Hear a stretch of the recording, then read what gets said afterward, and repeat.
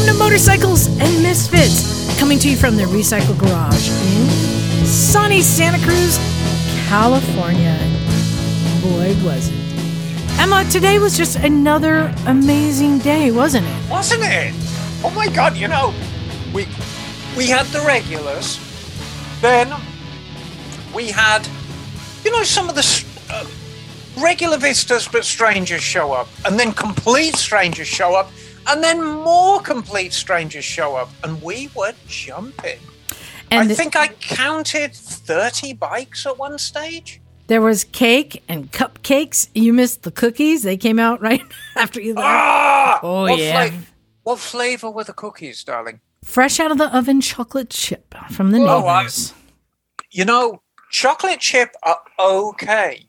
However, if an oatmeal raisin cookie wore a hat, it would be a crown, darling. A crown.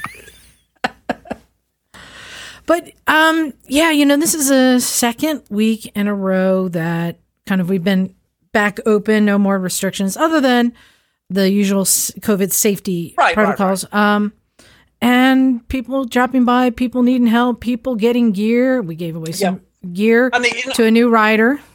I want to start because I want people to make sure that they understand that, there's all these people around, but we're not smooching on each other or, it's everyone's being very mature about it. Everyone's maintaining a safe distance.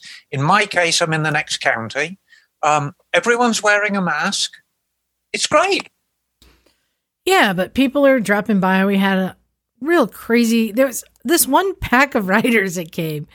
There was a 1989 Honda Shadow 700, I want to say.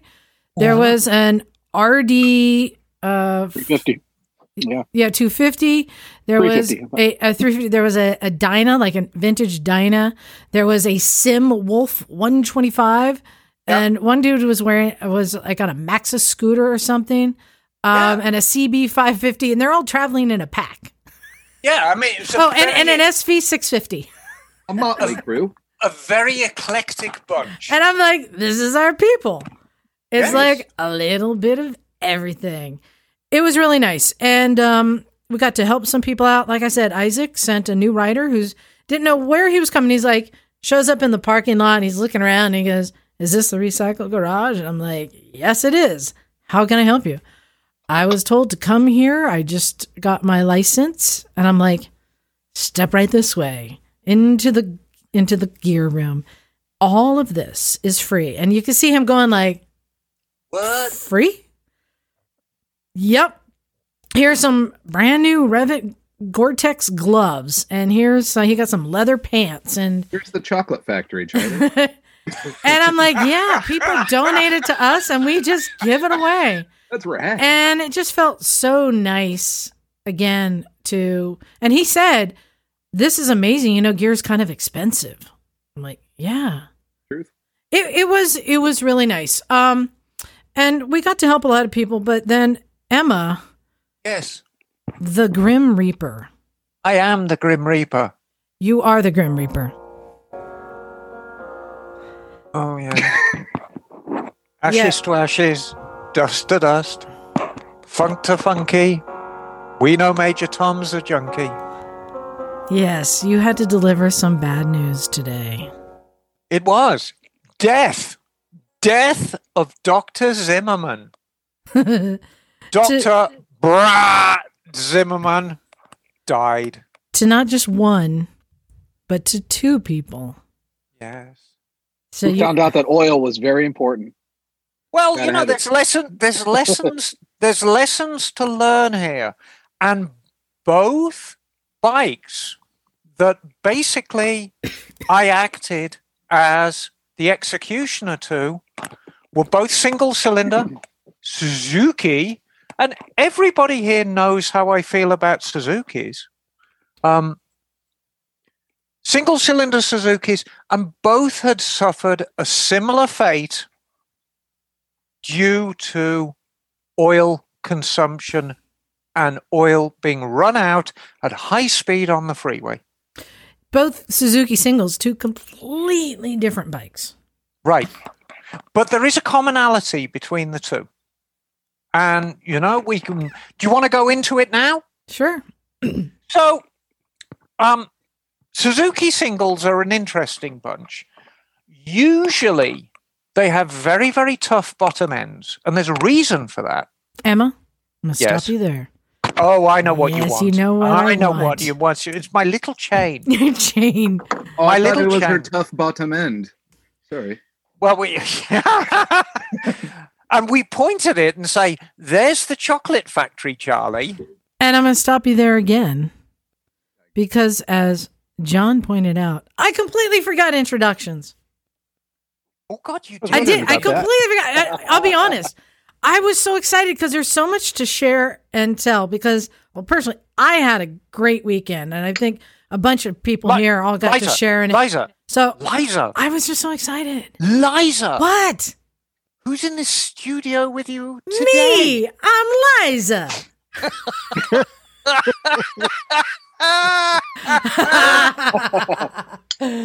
Also joining us, it's Rick. Hey, I'm Rick. I'm so glad we got to this part. It's been... Oh, I'm so excited. What else we got here today? Also joining us, it's Bagel.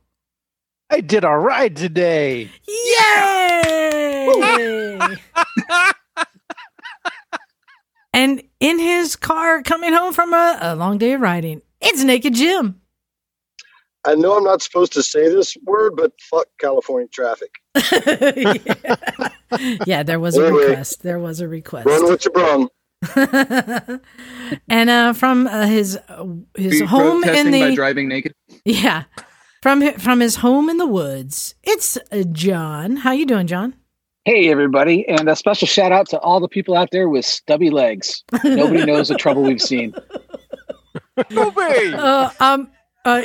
I am going to tell the story. I am going to tell the story today. Great. Yeah. I know what story you're going to tell. It's better than a stumpy leg. I'll tell you that. Yeah. And of course, it's Miss Emma. I've been drinking gin and I want to be your best friend. Buckle up, y'all. There it is. Yes, So- give it the beans, darling. So yeah, so much to share. But Emma, so we haven't said what these two bikes were. You want to share that? Yeah, so perpetrator number one was a Suzuki Boulevardier S40? 40. No, Yeah, S30. S40. 40. S40. So, I mean, to you and me, that's a Savage It's 650. Sauvage, darling. Sauvage. Sauvage. It's a Sauvage 650. Dear Frank, who's a regular, and is Frank is full of enthusiasm for motorcycling, and he does a very, very good job. He's got an absolutely adorable girlfriend, and basically between him and her, they let the oil run low on this Savage 650. And what I suggested before we even start, now this is a bike that's known to us because this is the bike that Mikey 3 Times originally built for Marie. Yeah. And so they sold it on to Frank. And Yeah. I believe it's been quite a good bike. So it's got all the leather work and it's Oh, bobbed yes. out. It's very nice. It's a gorgeous looking thing. Yeah. And so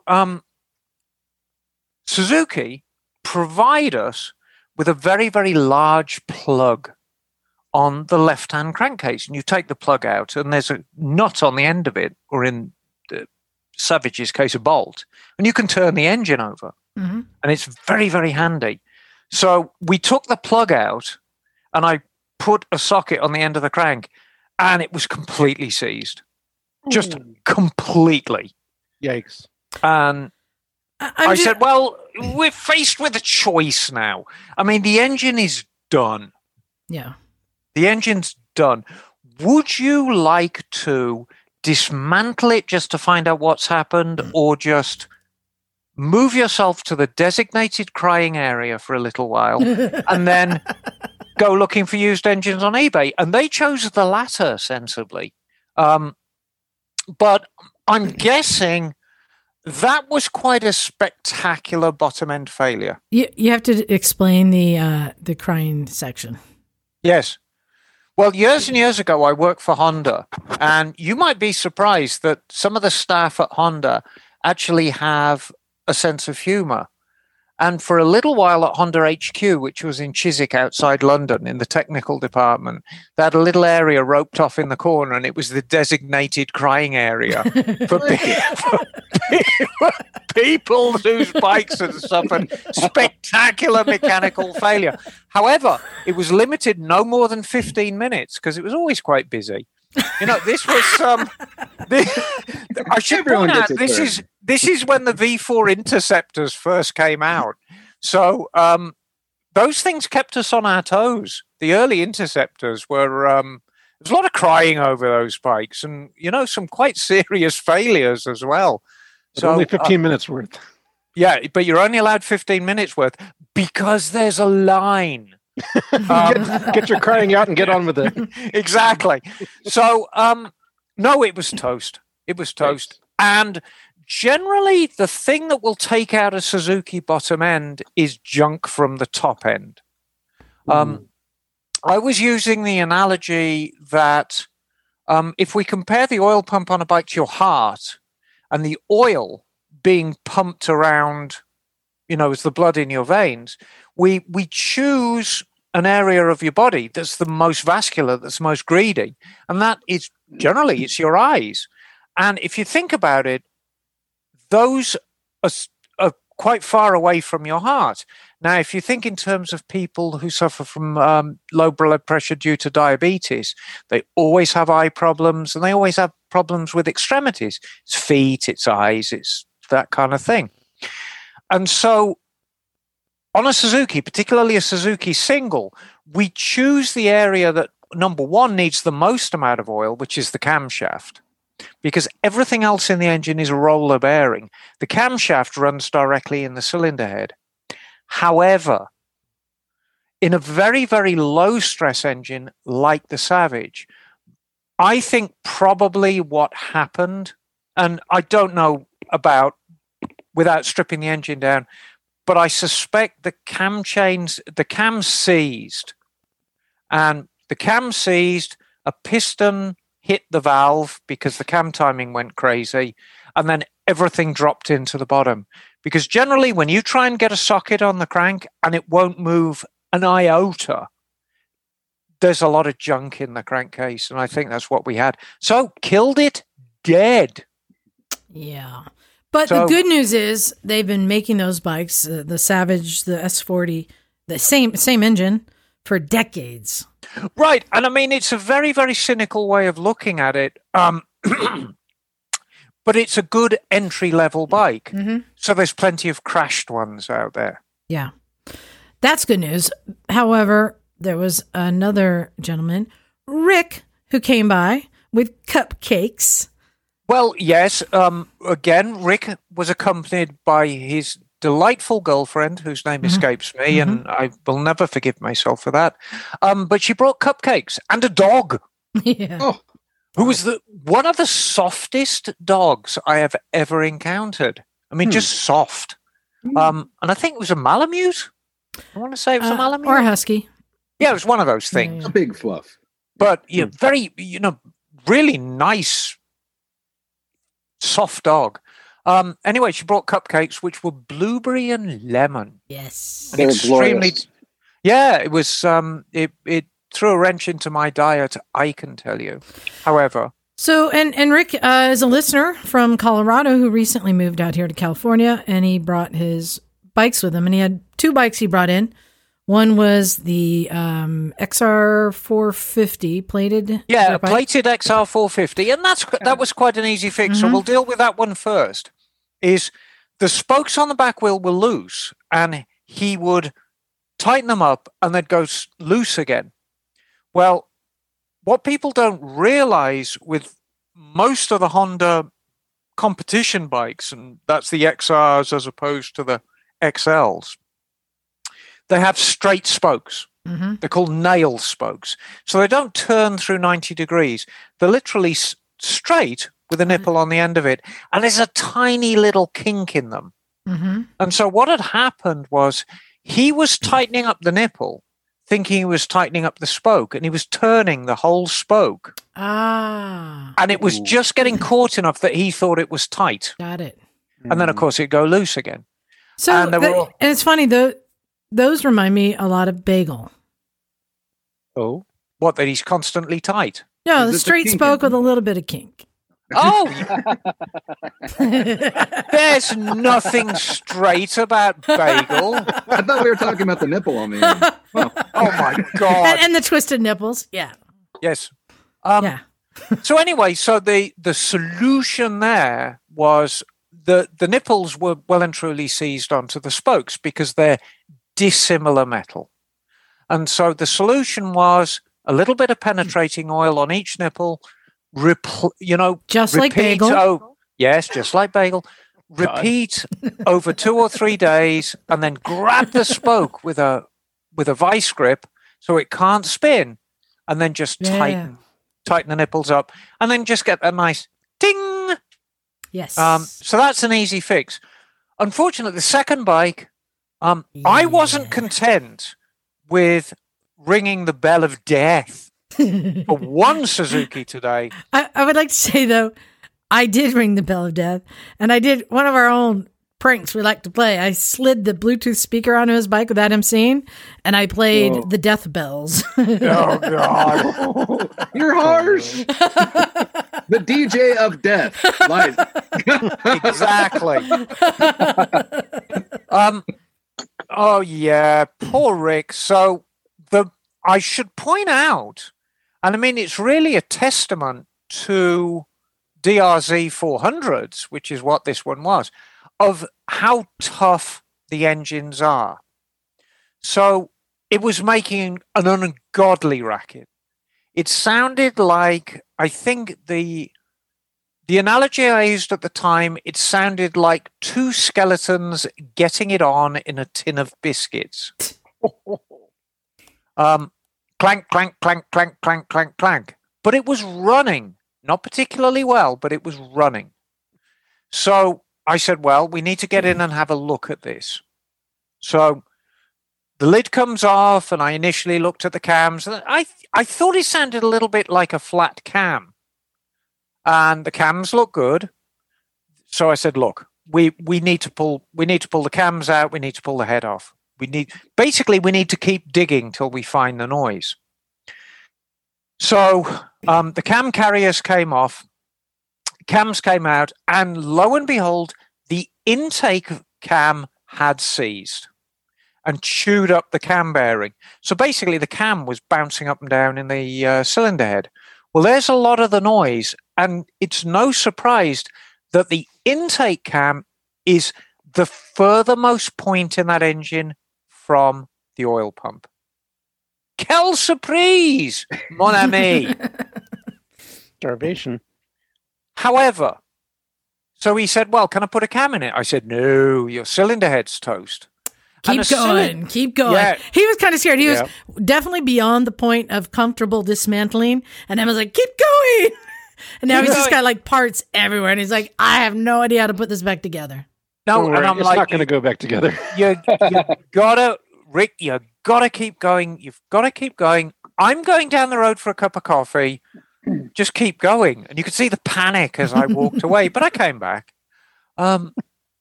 So the thing is, whenever you're dealing with a big ticket item like a cylinder head, it's very, very sensible to continue dismantling. Why? Because you want to make sure that the rest of the engine is in good condition. If you get cylinder head's a $10 item, put it on. If it shuts it up, that's great. But even a used cylinder head for a DRZ is like $400. And then you've got your gasket set on top and blah, blah, blah, and the cams. So you're going to spend $500 at least. So you want to keep digging to make sure. So the head came off and the piston looked okay. At least the piston crown did. cylinder came off, and that's where things kind of went south quite quickly. Yeah.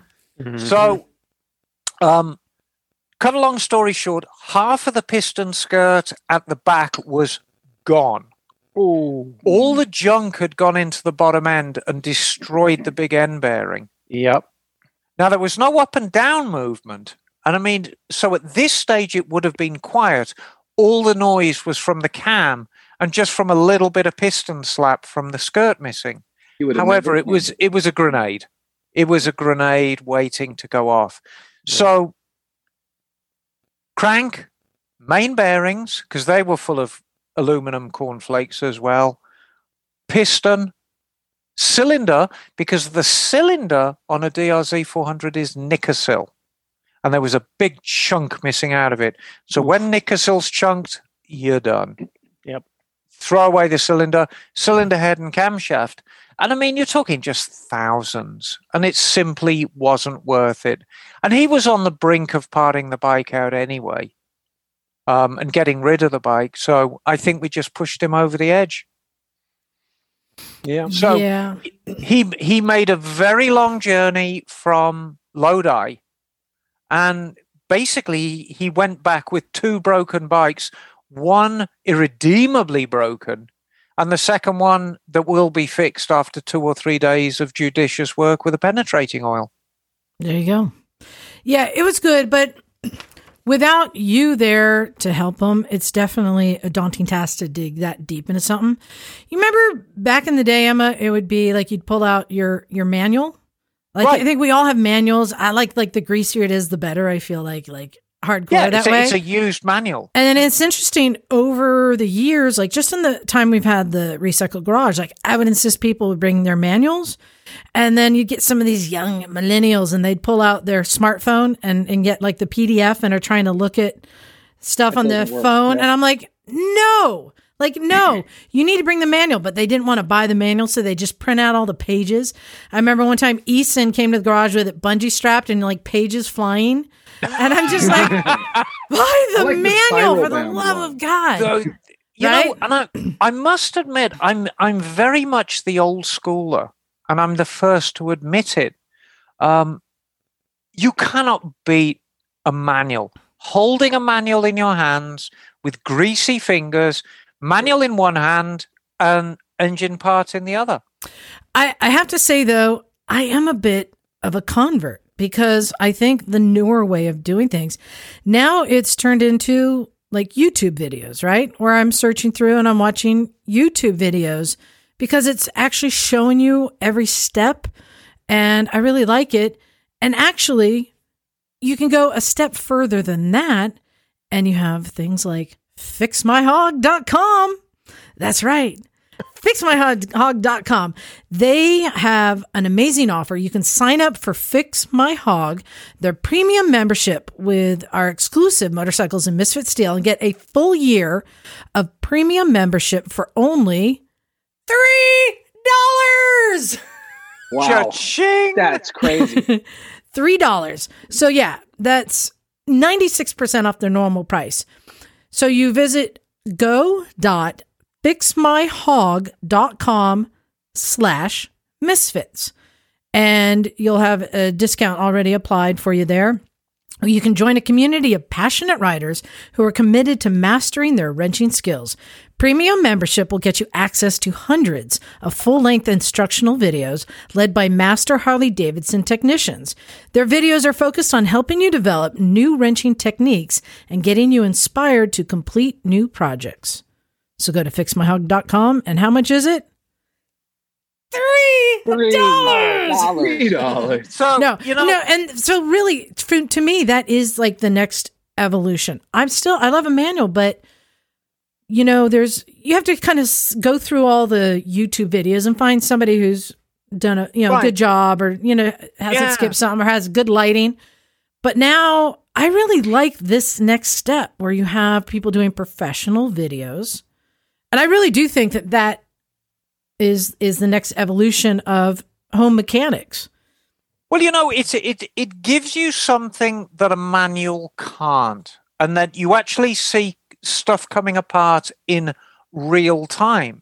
I mean, you've come to the part of the manual that says, oh, take your exhaust off, take your carburetors off, drop the engine plates out, and then pull the engine out to the left.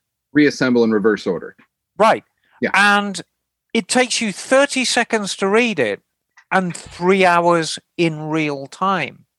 So with the advent of YouTube, you can actually see how these things come apart in real time. Mhm. You know, something as simple as saying, pull the carburetors off your bike. If you're a novice mechanic and you're still trying to pull the carburetors off your bike an hour later, you think, am I doing something wrong? And the truth is you might not, because you won't have access to the flat rate times that saying, you know, pulling the carburetors off your CBX or your VT 500 is a 2-hour job. Yeah. So there's that. I mean, the thing that I find most surprising, Liza, is we have anybody who listens to the Misfit who rides a Harley Davidson after your beastliness. You know? Come on. I mean, we brought on Rick especially to counter this. But I mean, frankly, I hope you're going to consider. I hope in 2021 you are going to consider changing your ways to Harley riders. Let me tell you something. Yes, you tell me. That pack of Misfit bikes that was here earlier, right? Yes. And there was an old. It looked like, I don't know. Were they making the? Did I say Was it FXR? Like an 88 or something. It looked like an 80s bike, right? Yeah. And he was kind of showing me stuff he's done on it. And what I liked about it is there was like patina and kind of rust with then pinstriping over it, like embracing it, right? Yeah. But he showed me and I got he put on Brembo brakes and he's done some upgrades to it. And I said, that is it right there. This is what I love. Because one of the things that drives me nuts about a lot of big twin riders is oh man, my bike's so fast I can haul ass. I'm like, but it can't turn or stop. Totally. And if you get someone who recognizes that and they actually make some enhancements to actually make it a more performance, I'm like, you've got it. That you understand the bike, you understand it, and I have all the respect for somebody, even though it's a crusty old Harley. I'm like, dude, you're cool. Yeah, that's more brakes cool. than your average bear. Totally. Exactly. So I know I piss some people off, but I think it's because I dig through to the ones who really know their shit and the ones who don't know their shit. That's all. There's a difference. There is a difference for me. And you can definitely go to really levels of real cool with those bikes with simple shit, you know? But it's easy to justify stuff to make it go fast. Like I work at a service counter in parts. So it's, we get people coming in, how do I make it sound cool, go fast? And then I tell them we're in California, you're not allowed to do anything cool. And then we kind of meet in the middle. And, it's interesting to see where people take these motorcycles too. You've got people that we had a customer with an FXR. I think it was an FX. It was a lowrider, maybe a 91 or something. The guy has 200,000 miles on it. Wow. All done with this man's own ass on it. Like super fucking cool. Bought it new when the place I worked at was a Harley dealer back in time. Rides the snot out of it and brings it in once a year. And he kind of expects about $1,000 of some stuff to deal with because he knows it's an old clapped out Evo that's been beat to snot. But dude, every time that thing comes in, it rides killer. Every single switch works perfect on it.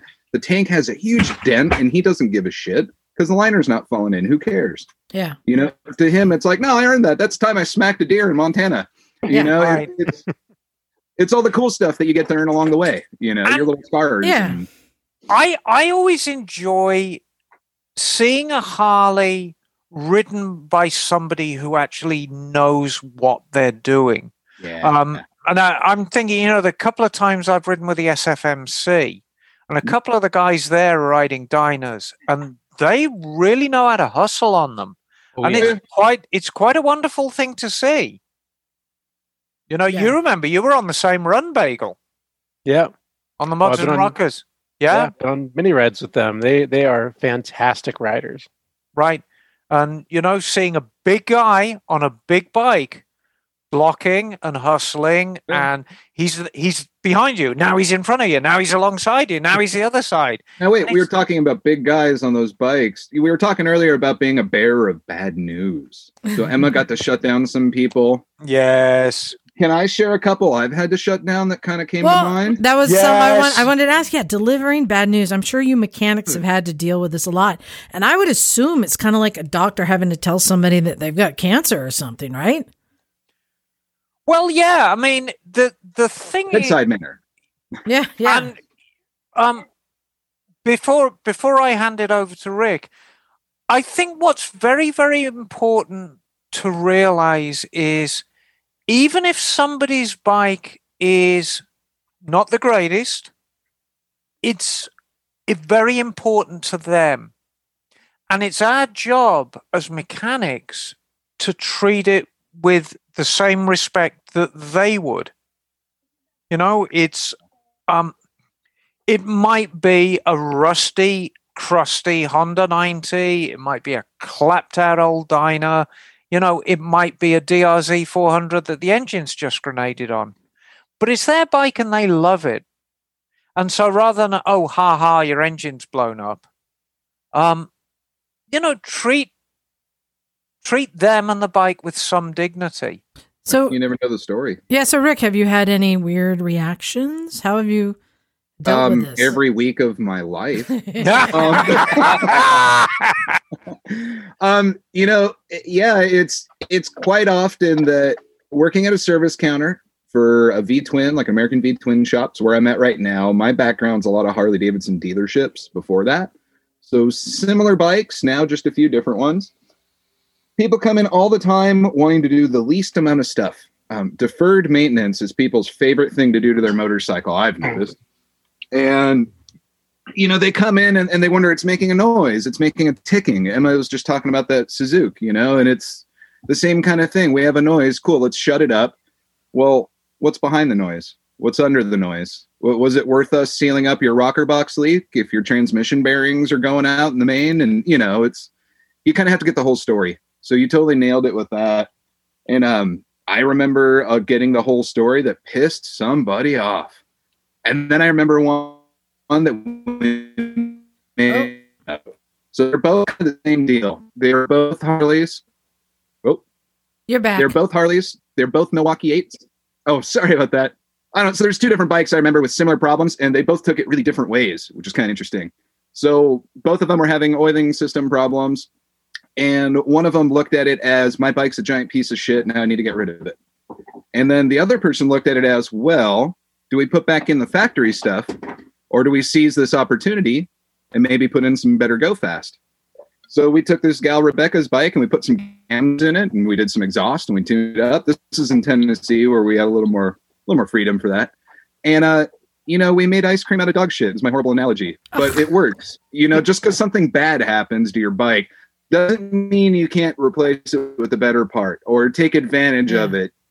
You know, there's no reason to blow your whole motor apart. Your bike's got 1,000 miles on it. But if something were to happen and you got the heads off and the cylinders apart, maybe it's time to go, you know, bump up.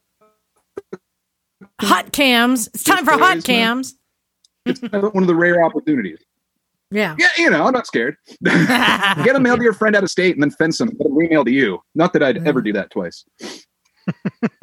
So I assume interesting you get blamed for the bad news? I get blamed for the bad news, you know, and there's customers that jokingly walk in and go, oh, screw that guy. And they'll run to the other end of the store, you know, and it's, but at the end of the day, I have another problem where I work with my heart way more than my wallet. Emma ruined me from the get-go. It's about motorcycles. It's about people, you know, all the other shit works out and it's fine. Don't worry about it, you know? So when I get the person with the bike, we were talking about, maybe it's not special to you. You know what I mean? Maybe to somebody, it's, oh, it's a 94, 83 Hugger. It's a little Sportster. Nobody cares. Well, I had to pick up one of those recently from somebody that aged out of riding. And to look at this person's face while I took her motorcycle that she had ridden the absolute snot out of, outridden, everybody went off road with, like, coolest stories. I had to pick it up because now she's into a nice Honda Accord, and that's all that her family's going to let her ride. So, dude, wild, right? I bring it back to the shop. It's black and it's got a pink pinstripe on the tank and a couple cool little like rose tchotchkes on it and stuff. We left them all on it. I mean, that's part of the story. I've worked at places that would immediately strip all that. So you'd have a boring bike on the lot, and then they can dress it up, which I get that too. But this was so rad, it had a story. And then another old timer came and bought it, and he just wanted to ride the snot out of it. And I was like, dude, perfect, right? So, we back up. It's that was an opportunity. We probably could have made a lot of money. We probably could have like dressed the bike up and put different bars on it, all this different shit. But that's not what it's about. Yeah. No, it's not. It was about getting someone on a bike, and it making sense. And that bike, he saw what was special in it too. So that's what was kind of cool. It doesn't matter what the bike is. I've seen like the coolest bagger loaded up with every doodad and radio and tchotchke and chicken light thing. Maybe it doesn't excite me too much. But the person that built it, dude, they're over the moon with that thing. They spent years going through the catalogs and picking up the stuff and, Well, and I had a similar experience this week. I actually sold 2 cars and a motorcycle and bought a car. Really? Yeah. Transfer. It was a big week, man. So my beloved Jeep Cherokee that I've had for 17 years that I just recently was fixing up, cleaning up. It turns out I needed to sell it. And Why? Thank God. Stop it, Jim. That's my only contribution to the entire podcast tonight. Thank God you told that. That thing has hauled our dirt bikes so many times. But why did you sell it? Because I needed to get a car that my mother could drive sometimes, and she couldn't drive a stick shift. And we needed to sell my father's car, which was a Tesla. So I found a car lot that traded in the Tesla and got cash and a Honda Pilot back, which, Jim, you can contribute now. As soon as I got it, I drove over to Jim's like, look what I got, the Honda Pilot. I didn't know. It's a pretty cool car. It's huge. It's got lots of storage. It's going to be an awesome dirt bike hauler. And we're like riding around the neighborhood. I'm showing it to him. And the wheels on the bus go round and round, starts playing. And we couldn't, that was pretty spooky. we couldn't figure out how to make it stop or turn it You off. gotta hold it going. I'm telling you, better enjoy your Pilot. It's haunted. And yes, Jim said it's haunted. Died in that car, dude. And like I'd turn it off and turn it on, and it would start playing. The wheels on the bus go Does round it have and to be round. that song? And I'm like, maybe this is why it was so cheap. But I'm Jim, telling you, Carfax doesn't tell you everything. you'll be happy to know I finally figured out how to get that bloody CD out of the player, and I threw it The away. Honda Poltergeist? But it did. We thought it was haunted. We thought it was haunted. It was a CD. It was a CD in a hidden CD slot that I had to Really? figure out. I'm just glad I can actually roll down the window now without you having to turn your ignition on and off and the windshield wipers. You got to turn around 3 times and spit to make the windows work. Get the Hunter virus in that thing. But so I got a new car, and I had to sell the beloved Cherokee. But and that was a car that I loved, that I'd been fixing up for myself, and it has a lot of memories. I think every Misfit's been in it at some point. It's even been a portable recording studio for us. I mean, it's done so many things. But I was fortunate to find a young man who wanted a Cherokee, an old 99 Cherokee. And I felt good that it went to, Perfect. yeah, it was good. It went to a good home. I felt good. And then I sold a motorcycle today. What? What Would did you cut sell? loose? The Turbo. Oh man. Here's the deal. We had a lot of rain recently, and the garage it floods because water just comes in underneath the doors, and the whole area where I keep all like the vintage bikes, like the CX, and where there's a carpet there, it flooded, and like I feel so terrible because I don't have a big garage, and I don't have a good garage that is dry enough to keep old bikes in. And that bike is of a certain value and can be better in another home. So I offered it up. I mentioned it on the podcast with the caveat that whoever buys it gets a $1,000 credit of Emma to fix whatever they want. Cool. Yes. So, so we had a listener Eric come by today, and we went through it, and he was stoked, and he gets to have Emma fix some of the cosmetics. And Emma, you had some very good advice. I was saying that this was a good candidate for restoration, but you had another direction. Right, and I think that bike is close enough that it needs preservation rather than restoration. Mm-hmm. You know, bikes are only original once. And when you're presented with a bike that's in really, really bad condition, and it's a bike of value, and it's a bike that may be historically important, you know, restoration, the decision to restore it's very, very easy. But then you're presented with something like the Honda.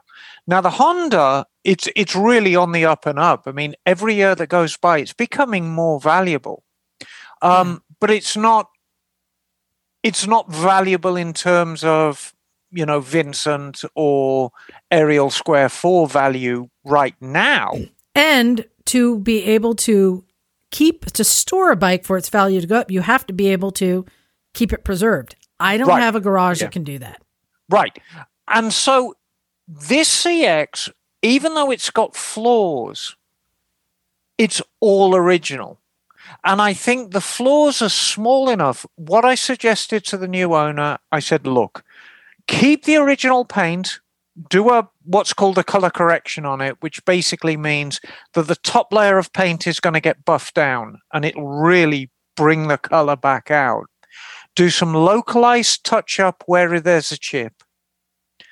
The biggest problem with that bike, and it's kind of our fault, we bolted the fairing on, we just used whatever fasteners were around. Mm-hmm. And so we used a bright zinc fastener. Now, when that bike was new, all the fairing fasteners were black oxide. And it's a peculiar kind of, it's almost a green black. Honda love that color. Oh, I know that, yeah. Yeah. And so basically what he needs to do is spend a couple of $100 on the original fasteners, and it's really going to lift that bike. Do some polishing work on the natural aluminum parts, or as I say, aluminium. And the bike's going to look like $1 million with just minimum effort, and it's original. And that's the important thing. It's an unrestored bike. I've been going to the Quail now really since it started, and the legend of the motorcycle before that. And it started really with the cars, at the Pebble Beach Concourse. And it's bleeding over to motorcycles now. The preservation class is the one to watch. These are the original vehicles, the unrestored vehicles, the ones that have a sympathetic hand laid on them. And I'm all over that. Now, I restore bikes, but if you take, say, my Trident, which is a resto mod, I started with nothing. And so that's how I justify doing the restoration on that. And the Water Buffalo, I started with nothing. But the CX, you're starting with really a slightly patinaed, all-original bike. So I think we should keep that and do a very, very sympathetic, not restoration, preservation on it. Make the most of what you've got there. And it'll look like an absolute $1 million. I like that. I think I'm going to apply that same theory to myself. Right. Why lose weight? I'm just going to polish it up a little bit. Buff it out. Buff it out. Buff it out. So that was a big week, exciting time. Look who's joined us now. It's Mikey 3 time. Yo, Mikey, I muted you. Why would you do such a thing? Because you make a lot of racket. Shame on you. Dragging your heater over because it's how loud is that? Because it's 57 degrees out and you got to drag your heater over. Oh, you can hear it? I can hear you. Yeah. Dude, my garage is like a fucking refrigerator. I put my sodas out here and I just leave them. Jeez. Emma, there was darling. A contest we started last week. Do you recall? And you know what? Oh, did we have some responses? You know, I'm absolutely thrilled by the responses, and I'm gonna read my favorite. Wait, before you do, we gotta remind people what it is. You guys, we're having a contest to win Evel Knievel Stunt Cycle. And all you have to do is write a poem or a song about Evel Knievel and send it to us at recyclemotorcyclegarage@gmail.com. And we're going to pick the top 3. Everyone's going to win a Evel Knievel, the new trail bike. Emma, I got a short one I want to read first, and then we got yours, and then I got another one. We've had quite a few good ones. And this one, I'm sorry, I can't do, actually, yeah, I can't do the accent. This is from Newcastle, New South Wales. And this is from Gwyn, who says... Oh, I'm looking at this one now. Evel once took the long ride to Throgmorton, which transformed his long schlong to a shorten. To make up for that, he behaved like a twat and farted like a 650 Norton. Can you send all 3 of the toys to that person right now, please? Oh my God. No, I think I hate to call it early, but if you could have put the word vinegar stroke in there, they'll never have gotten any better. And even better, he says, in the chance that this shit limerick wins, I would like you to donate the toy to a local kid. Oh, very nice. I know, right? But Isn't you know that what? Great? I'm going to stick my neck out here, and I know postage is going to be expensive. I'm going to send him something. Maybe. And I haven't decided what yet. So did he actually send us his address? Well, I have his email address, so we're not choosing winners. This contest is going for another he's week. Getting, well, yes, but he's going to get something. Oh, you liked it? I liked it so much. He's going to get something. So, Gwyn, we need your actual address. Now, I'm not saying you won. Well, you've got his email. Right. Email him. Job and Yali. And these are just some examples. People are doing a great job. We haven't had any songs. They're all poems. And we're not reading. These aren't winners. The contest is going till March 8th. Emma, you have one there from... I do. From a famous person. Do it? Hang on, wait a minute. Did you see who it's from? God, it's from Budget Bell. Yes, the AMA Motorcyclist of the Year. The Northern Monkey herself. Yes. Budget Bell, also known as Hayley Bell. Yeah. Hello, Hayley Bell, darling. Hello. So here we are. Here is my poem entry for Evel Poem Comp. Are we all sitting comfortably? Yeah. Yes. Wait, Then bring your microphone in front of your mouth a little more. There you go. Are you happy with that? Yes. Evel Knievel, what a legend of a guy. He rode his motorbike until he taught it to fly. Buses, buildings, ramp, no matter. Evel jumped them all, mostly landing with a clatter. You see, Evel was exceptional at soaring through the air, but landing his motorcycle, this he didn't care. People came from far and wide to see Evel in action, but the crowds cheered more when he missed the landing by a fraction. Broken bones skirting death. This is very long. Yeah. Broken bones skirting death. It was worth it in the end to experience flight on a Harley before testing how much it could bend. Evel rode a risky game, and people thought it was a matter of time before he crashed just that bit too hard and crossed that thin line. Each time he defied death, the crowd was left in a quiver. Who knew the Reaper would come not for his bike, but for his liver? He was a notorious asshole, but a showman at stunts. He hated the media and called them all cunts. And as a final postscript, Hayley writes, I want to win an Evel toy for writing this tonight so I can call the media cunts too and take off in flight. The end. Nice. That's just Great. wonderful. Brilliant. Yeah, there's a bunch that are making me laugh. I'm yeah. just glad after this competition, I don't have to worry about my language anymore. So yeah, if you would like to enter to win an Evel Knievel stunt cycle toy, make up a poem or a song, send it to recyclemotorcyclegarage@gmail.com. We'll be picking a winner next week on our show. Yeah, so we got some good ones. I have some more news. I fell in love with another bike. What? The good news is it's one of my bikes. Oh, really? That makes it easier. The Which one? 690 Enduro. I finally took it for a nice long ride. Well, usually Jim is my riding buddy. We go off on adventures. But this time it was John who was with me. And we headed off our own adventure out to Hollister Hills. Now, usually we load up the dirt bikes and go there because, if you fall, break a lever or something, you need a way back. But no, we decided let's just go for it. And he took his KLR 650. I took the 690 Enduro, and we rode out there. Stopped for tacos in Watsonville, as you do, because there's got to be food on all my rides. Tradition. Yeah, exactly. Went to Hollister Hills, which has during the whole COVID when they're shut down, they plowed all the paths. So no more like hard pack and sand. It was just all like beautiful. A lot of it was like large, chunky dirt, just like bleh.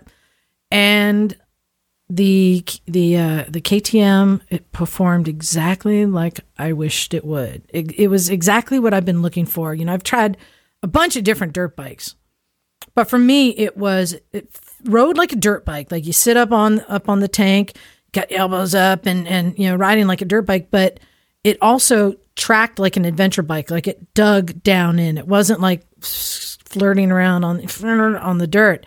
It just chugged. And my concern for a 690 is that it would be a little too twitchy and too powerful. But I just stuck that thing in first gear and it was just a tractor, much like the KLR. And I was able to just zoom around and have all the control and confidence there. And John, this was your first time at Hollister Hills. Were you like a little worried going there on a bike like the KLR? Like, what were you thinking? Yeah, but just one thing about it was a glorious day. Let me just say, it was one of the best days of riding I've had in a while. So I'm so glad we got to go out there. I've been wanting to go to Hollister Hills for a long time, but especially because I have a KLR, I didn't want to go out there on my own. I was a little intimidated by the place. So I was real happy when Liza said, "Hey, let's go out there." So we jumped on and went. It was, of course I was a little intimidated because, the KLR, man, you knock that thing over. It's like it takes a mountain man to pick it back up again. So I'm always worried about like getting stuck somewhere. But at the end of the day, it was great. We stayed mostly on Blue Trails, and I think we hit a couple medium trails. Yeah. And, I ended up having a great time. And we were talking, Liza and I, about, so you hit that point in the day where you're like, okay, now I'm relaxed. Now I'm feeling it. You're in the groove. And I got there and it was awesome. So I was just super thrilled. So Hollister is amazing. If you haven't been there and you're in the local area, it's such a great place to go. And, I don't know that I want to be there in the middle of summer, but when we were at the dirt, like Liza said, it was grippy and it was great. It wasn't muddy. So it was kind of a perfect situation. So I'm already jonesing to go back there. It was awesome. And that store they have there, I think it's Fault Line store. Yeah.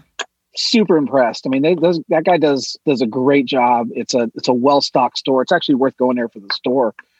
Because of that great gear and great stuff. So awesome day, incredible day. Well, and we've talked about this before. Another great tool that we use, and Jim pretends he hates it, but it comes in handy, is having the helmet comms, especially at a place like this where I'm in front and I can say like, all right, big dip, so stay to the left on this one, or hey, coming up to a hill, hold back. I'll let you know when it's good to come. Like, just for somebody who's never been there, and I can tell them, here's what we're coming up to. But also I'd stop and say, here's where Jim's son got hit in the nuts. Nut shot. Nut shot junction. I think it's a great tool because you just like to talk. And here's where Jim's daughter sailed through the fence and almost died. Yeah. But it was good. We were able to get into some technical stuff. Did a little hill climb, not one of the big ones. Mike, have you been out there since they plowed everything? No. Yeah. Last time I was there was I think I went after the desert. Didn't I go after we went to Johnson Valley, Jim? And you got angry because I sent you a picture? I don't know, Mike, but it's hard for me to hear. I'm driving back from the Sierras right now, where I was just riding fire roads. Son of a bitch. Yeah, sorry, I meant to call you, really. Yeah, no, the last time I was there, it was a bit, I don't know how you explain it. Like some of the roads seemed like they're paved. Like there's like asphalt under it, and then they put dirt on top of it. So there was a lot of that kind of stuff. That's what I was explaining. Last time Jim and I went there, it was hard pack with like loose sand on top. And I was like, nope, done. I'm not interested in riding on this. No, I went like 2 or 3 times. And one of the times Trevor crashed the CRF. But that might have been the last time I went because there's still dirt on my bike. Yeah. Well, it's really good. They've done a lot of maintenance to it. Every single section was open. So we rode all over. And then when we left there, we still weren't done. You know, when you're like in the groove and like you don't want to stop riding, even though it's starting to get colder. We rode the long way home, went through Hollister and then through Gilroy up to Hecker Pass and did like the twisties up over the mountain. And I was so in the groove. Like I was feeling good with those tires. And then having that 690 with enough power to really just like, wah, every now and then I just like, wah, and giggle. Like it does that, you know? That's something that I love about a bike, that it's there.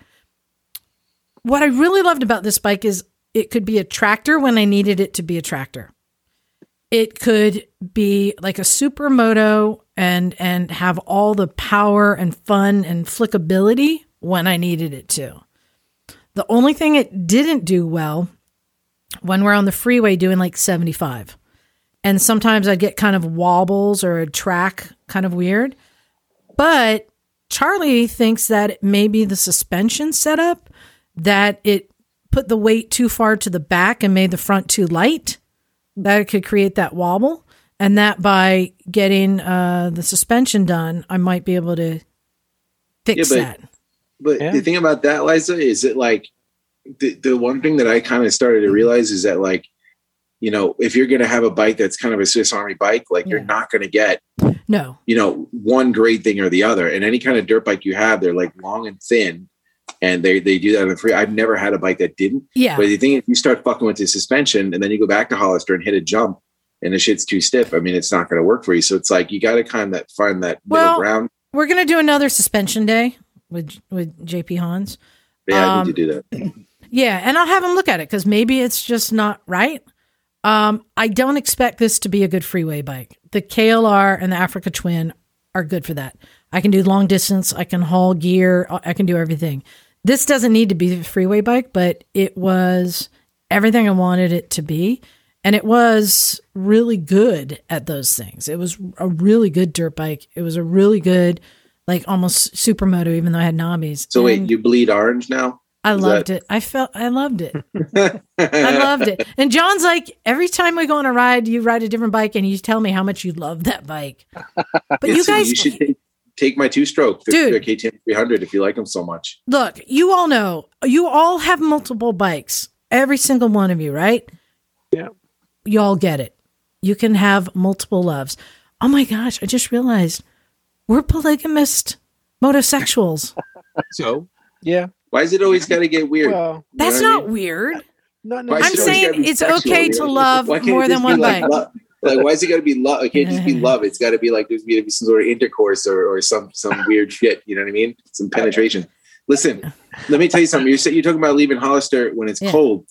I don't give a shit about the cold. My problem with Hollister, and I don't know if this is me or my eyes, But like, there's a certain point, like when you go, like you would know as well as I do, because we get the hour trip there, hour back, right? So you've got to leave early in the morning and get a couple trips. And it's depending on who you're riding with, like one trip out could be 30, 40 minutes. Next, you know, it's lunchtime.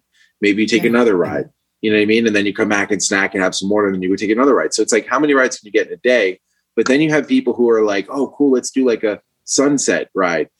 Fuck that. Listen, 3:30 and like, and you're coming up on roads where like the sun hits a certain angle and like, you can't fucking see. So you're going on a path and it's like full sunlight. And then all of a sudden you duck behind where there's some shade. And then like, you could be hitting like a 3-foot bump and you're just, oh, fuck. You know what I mean? And you just can't see. And like, I've always been like that, where people always want to go out in the late afternoon and go and rip through Hollister. And I'm like, I'll pass, dude. Like, I'm just good, because it's just like, and then what happens? You crash off the side. Now you're fucked on the cold. And then you know what I mean? Now it's too cold because you're stuck with a broken leg. Said the man with a heater next to him in Santa Cruz. You know it. But listen. And you're loading up in the dark too, right? In the low fight, it's not that bad. I got lights in my truck, but you know what the thing is? You need to put on the list of places in Hollister, like historical mention, is where Bukkake Dave went through the tree, like the Looney Tunes character. Like it was like one of these marks with the leg up, and it was just a silhouette through like the side of a tree, and then like 30 feet down, we're like, oh my god, the kid's fucking dead. He's dead. That's a good story. That's a good story. I'd say, Bagel, don't worry. I've seen Mike pack up at 3:30 in the morning. Windstorm, so this is true. Running away. Yeah, I was like, fuck this, I'm out of here. Yo, listen. You ever seen a tent slap somebody in the face, 5 fingers straight across the face because of the wind? I have. Yeah, mine was beating me all dude, night. I seen a tent like shred into pieces in front of my eyes at 3 a.m. and I'm like, yeah, and then who's Jim's? Oh, I'm gonna tough it out.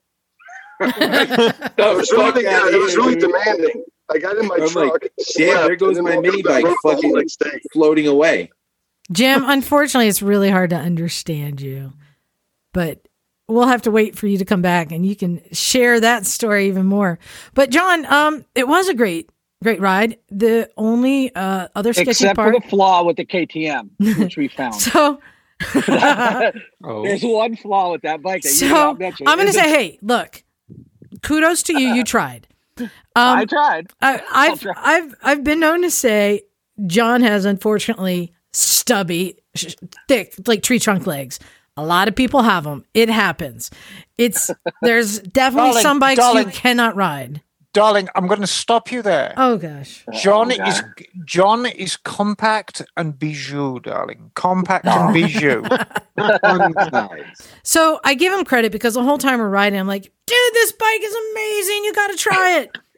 Oh. So finally, at one point when we were coming home on Freedom Boulevard, which is just a long straightaway, and I'm like, all right, nothing like crazy here, right? I pull over, stop, put it on the kickstand, leave it running. I'm like, dude, you got to try it. I mean, he's like, okay. So he's going to go for it. Well, first he tries to kick a leg over. That's not happening. Right? So then he does the proper ADV mount of left foot on the foot peg, up and over. We're good. He's on. Except now we got to get the kickstand up. So I'm like, no, you got to get over to the right to get the kickstand up. And he's reaching, and I will say it was a slight dip down because it's on the side of the road. So he's getting his leg down. He's reaching. Nothing's there. And I'm like, I'll spot you. And I'm holding the bike and I'm kind of leaning it against like my thigh, right? And we're leaning the bike over, and he's trying to reach the ground so he can get the kickstand. And then he's like, uh-oh, I'm going.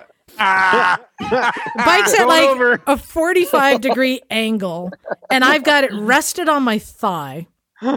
Nice. And he's now at the point of no return. Right? There's no getting back up on it, but his leg is stuck on the bike because he still can't kick his leg over to get off. Oh, no. And I'm going, you gotta get off this thing. Now I'm holding his weight and the bike's weight with my leg. And cars are passing us, and I wonder what they're thinking, right? Hard. And then John made the ultimate commitment, and I saw he just turned and looked to the side, and he just fully committed to like a Superman leap. Just went for it, right? And I was like, man, you tried. I can respect you for that. And I'm sure it looked like a very fat monkey trying to hump a football. And just sadly, the logistics just weren't there. The physics was not working because he didn't want to. Huh? It's not because he didn't want to. No. No, he tried, but you know what?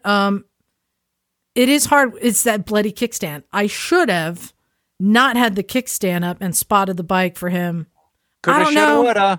I don't know. Yeah, I could have rode it then. I'm sure. We'll have to play with it, but I just thought it must have been like people driving by going, "What the hell is happening?" You tried. It was good. Hey. But you know, I'm talking about like I've just discovering like more passion. Like I love this bike so much, but I'm curious if there are bikes that you guys have on your list that you want to try. Like not necessarily that you want to buy, but that you want to experience, you want to understand. I will say, for example, I've never ridden a VMAX.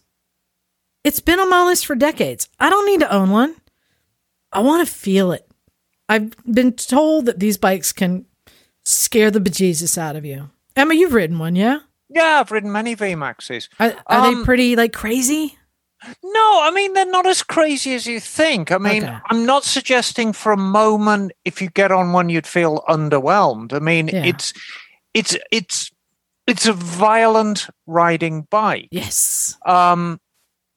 They accelerate like nothing else on the road. They sound like nothing else on the road. I mean, it's an amazing experience.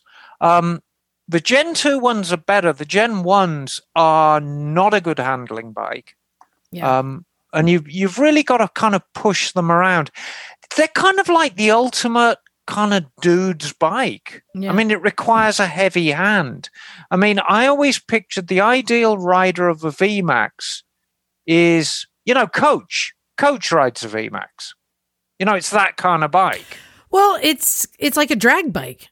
I mean, it's set up like exactly. a drag I bike. mean, you need to be somewhat athletic. You need to be able to sort of take control of the thing. And yeah, it's a thing, but it's definitely an experience. Well, Emma, what for you is a bike that you've yet to ride? Maybe it's something that isn't out yet or is about to come out. Like I'm guessing the new Trident, is that on your list? Like you want to? Yeah, but I mean, I know what it's going to ride like because modern Triumphs just ride so well. My dream bike, I've ridden a Benelli 6, which is my dream bike, which rides like an old 70s bike. And I've ridden an NR 750 Honda. I wouldn't mind riding one of those again. I rode one when it was new. And I remember being just overwhelmed by how good it was back then. But that was 30 years ago. And I suspect it'd ride like a very, very well sorted Interceptor now. But the one bike I'd really like to try is the gas turbine bikes. Oh, wait, you mean like the Y2K? Yes. Oh. Yes. And the reason is the power delivery of gas turbines. I've actually driven a gas turbine bus. And the way a gas turbine engine produces power is so completely different to what we're used to. I think riding one of those Y2Ks would really be an experience. I told you about the legend of the motorcycle, didn't I? Mm-hmm. That we were all crammed in this motel room and the frigging Y2K bikes were firing up at 4 a.m. in the next thing and waking up the whole of the hotel.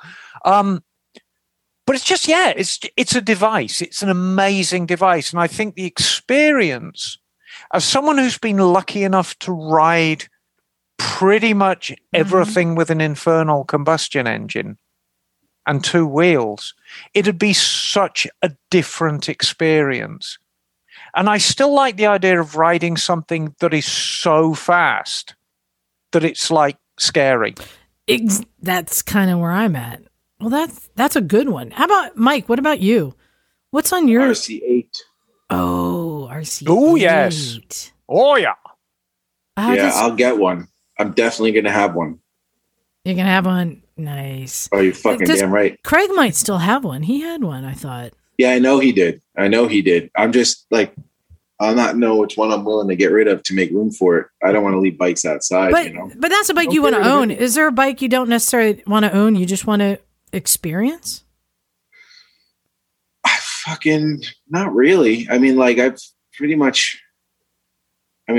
tried a bunch of different bikes and I have, all different types, I mean, like it's not like much of them are enigmas to me, Yeah. I've ridden very fast bikes. You want to ride a slow, scooter. shitty toppers, you know what I mean? Like Scooters. Yeah, I rode the scooter on that tin butt, I mean, like That's right. I mean, like, yeah, I'd be honest with you. The next bike I'm going to do and build is probably going to be like a really high-end cafe racer because I haven't had one of those and I haven't owned one. And I think I could make it look really sick, Dude, But the Harley I don't Cafe know. Racer. The Harley Cafe Racer. Yeah. What is that model? It's not an FXR. What is it? It's the XLCR. We XR. have one at my work with the Siamese head pipe. They're Yeah. cool. Super rad, weird iron head stuff.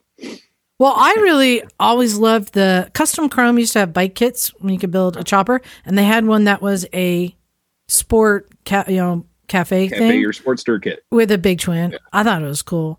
I just don't know how comfortable I feel about a V twin on a cafe. Like I just don't know that it has kind of those same lines. I mean, it would give you a very streamlined look, but I'm kind of wide, so like Hold the on. narrower, like Hold the on. weirder I look. Emma, Yeah. V Twin Cafe Racers. Go. I know I've seen it. There was a Norton. Like a Moto Guzzi. Yeah, No. Moto Guzzi's the obvious one. Ducati.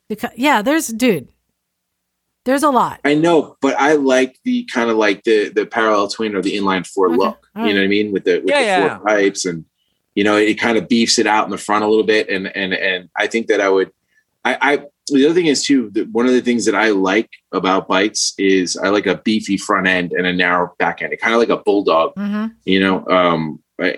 for whatever reason, like that to me, it just looks aggressive. And I think I can get more of a look Well, like that with a much cafe. like you've got Concours. massive shoulders and a tiny ass. Yeah, I got little broomstick legs, Coke straw legs. It's Liza, funny. you remember your I like the concourse? $2 rolled up dollar bills. You know what I mean? Yeah, Jim, Yeah. the I was concourse. saying that remember your concourse you guys took all the plastics off of? Yeah. Yeah. Yeah, I That's what remember Mike's that. talking about. When that concourse was naked, it looked tough. Yeah, it looked yeah. mean. Yeah. That's a good point. Who Jim, bought that bike? Who bought that bike? Frank, the one who just Did killed he your blow bike. that up too? Poor Frank. He's working on it. Jim, how about you? Is there a bike on your radar that you want to just try? Yeah, guys have been building these for a while, and I think there's the backyard versions of more refined ones. But to follow Mike, the big American V twins, the Carducci dual sport bike. Oh, The bike that Jim Carducci built for Tony Guerra and the Baja Yeah. 1000 with the 100-mile-an-hour headlight. I would love to take one of those big Harley V twins for a rip through the dirt. ooh, that's So that'd be mine. that's a good one. Mm-hmm. All right, Bagel. I'm gonna go out on a limb here. I don't even want to ride my Harley on the street sometimes. There's no fucking way I'm putting that thing in the dirt. I'm just saying. Bagel. Any chance that it's a motorcycle, not a scooter, that you've always wanted to try? There are a couple actually. Or is a scooter? So, are there scooters you have yet to ride? Well, honestly, Oh wait, can I there's guess? not a- okay. It's a buddy with a sidecar. That's what you've been dying to try. No, Oh. no, not really. The first thing that came to mind for me was electric bikes because I have not had a chance to try a lot of electric bikes. There is an electric scooter called the Cezeta, which is a reproduction of a vintage Czechoslovakian scooter from the 50s and 60s that they're now producing in electric. I would love to give that a try sometime. I don't know if I'd buy one, but I would definitely give that a try. Another electric bike, a motorcycle that I have not tried yet, is the Zero SRS. I have ridden the SRF, which was phenomenal. But I really like the SRS and have not had a chance to ride that yet. Another electric that I just heard about recently on the Cleveland Moto podcast, which they talked about in the last week or two, was the Kymco F9, which is it looks like it's being marketed as a motorcycle, but it is kind of scooter sized. It seems from what it looks like, and it's a small electric bike, and that really appeals to me. So I'd be curious to try that one out when that's out to see what that's like. But there is one gas-powered motorcycle that came to mind. Well, actually, two. One that's vintage, which I've never had a chance to ride yet, would be a Kawasaki H1. I've ridden an S3 before, which is one of the smaller triples. I think it's the 400, if I remember. Yeah, correctly. S3's the 400. Yeah, and that was fun, even though it was only running on 2 cylinders. but I would love to try an H1, the real Widowmaker, and just feel the fear-inducing power of that bike, just to see what that's like. and preferably not in any curves. But the other bike that I would like to try is the Yamaha Niken. This is the I liked it, surprisingly. There's lots of forks on that. Lots of forks. Yes. It's so bizarre and just weird. I would love to just try it out just to see what it's like. So those are my thoughts on trying what I haven't tried before. Nice. John. Yes. I know. So I got a couple. When I was young, my dad had a Husqvarna 360. The one with the red gas tank with the chrome in the center. Mm-hmm. Oh, and yeah. I was in love with that bike, and I used to, I was like 4. So, and then he got rid of it, blah, blah, blah. But I would love to ride that and just to experience it, which is really one of the more modern new motocross bikes. I mean, Husqvarnas were pretty amazing. So one day I'll own one of those, hopefully. And the other bike, the new bike I'm interested in, and I'm not a cruiser guy, but I would love to ride that BMW R18, that big 1800 cc. Oh, the new one. Yeah, that thing looks real. I'd love to just see what the power is like on that. Interesting. Rick, how about you? I got a couple too. Yeah. Pan America. Yes. It's on my list. From working for Harley for a long time while that was being developed and stuff, like that is such a new part of the market to play with. I don't know if it's going to sink or float or what, but I'm curious to see it. It's cool. All ships rise with the tide. I'm all about motorcycling as a whole. So if there's going to be more cool toys on the road, hell yeah. Who cares who makes it, And have you guys, since they've been releasing more information, have you guys been seeing about the Pan America? Like Aquaman's been telling me. Yeah. I'll be honest. I assumed it was going to be like a 10-year-old adventure bike with not all the bells and whistles. When I think of a big twin, I just think it's going to be a lot of power. But John, you have some of the specs there. It has a lot of the electronics. One, which might help men like you, John. Give us some of the specs wheels? On it. No. Do you know about the suspension? Oh, the spot. So there's two versions they're doing. They have a base version which has just a normal passive suspension, and then the S version is the one that has all the tricked out suspension pieces. I mean, the thing that would just thrill my stubby little heart is when you come up to a stop, it'll actually lower itself to the ground for the rider.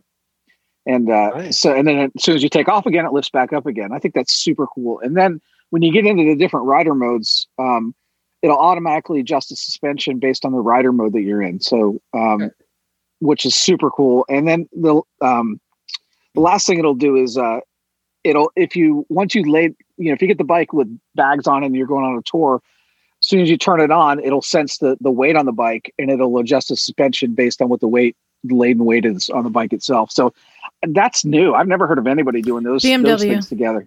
Not the BMW. GSA, the GS Rally. So like recalibrate. Okay, the Rally does Yeah, that. the GS Rally does that. Super cool. It's a big bike. It's a 1250 cc's, and I'm excited about that new engine to see what they do with that, and hopefully people will buy it. I mean, but it's heavy. It's the first new engine, right? I mean, that Yeah. motor is supposed to be going into a bunch of different bikes. So let's see what happens, right? Like, Absolutely. And they're making some pretty bold claims over the power output of that engine. I mean, they're saying 150 horsepower with 94 foot-pounds of torque. I'm going to say a lot of from the Harley world too, though. That's at your crank. Most, at least historically, those numbers were measured before going through a transmission and a wheel and life. But I mean, same time, it's stout. Those are stout no doubt. numbers. Totally. There's another bike that I noticed, and not because I work for them, although that was pretty rad because I got to see one. Indian just re-released the Chief. So it's a whole new model. So what we got now, instead of a cast frame, we have a tubular frames motorcycle. It's going with the power plant. Let me jump my screen here because I had the notes, and if I say shit wrong, I'm going to feel like a fucking dum-dum. The power plant in it, we're effectively getting the same stuff that we're putting in the bigger bikes, and we're kind of filling a hole. Like, I ride dynos. I've been used to that for a really long time. I'm used to like the V-twin and the torque and not having a lot of extra stuff. Yeah. That's what this Chief is. It's a tubular frame. The front neck gusset's super awesome. It looks like it's on an old FL or something. You can like see through it in front of the tank. It's got a really neat look. We had one sneak through the shop for our local Indian rep, and we got to all like put eyes on it before anyone else did. It's pretty neat, man. I didn't get to ride it yet, but I want to ride that thing. Having all the power, all the weight gone. It's a dual shock system in the back, so it will be a little more familiar for some folks. But you got something with a whole hell of a lot of power. It's 120 foot-pounds of torque in a stock bike. Wow. Yeah, and you got something that doesn't have bags, doesn't have a fairing in the front. It's a very stripped-down, normal-looking motorcycle. So I want to ride that. I want to welcome some more dyno-sized stuff back into the market. I'm seeing there was a division. Things got smaller and things got bigger. But this in-between world didn't have a lot of options. I guess other things I want to ride, I'm with Bagel, electric bikes. There's so much cool stuff out there I haven't gotten an opportunity to check out. I also want to ride my dyno that I've blown up into 100 pieces and I'm currently fixing. So, that would be cool one day. Yeah, I'd like to ride a lot of my bikes that aren't running right now, too. Right? Is that a feasible one to put on the list? Can I ride my Panhead I'm not done paying for? Well, I assume a lot of people are excited about the Pan America. I think I want it to succeed. I'll be honest. At first, I was like, "What? There's no way Harley can build something that's going to be dollar for dollar comparison to Super 10s, to Africa Twins, to GSs." I'm like, "There's no way. It's going to just be a glorified adventure bike for people who want the Harley name."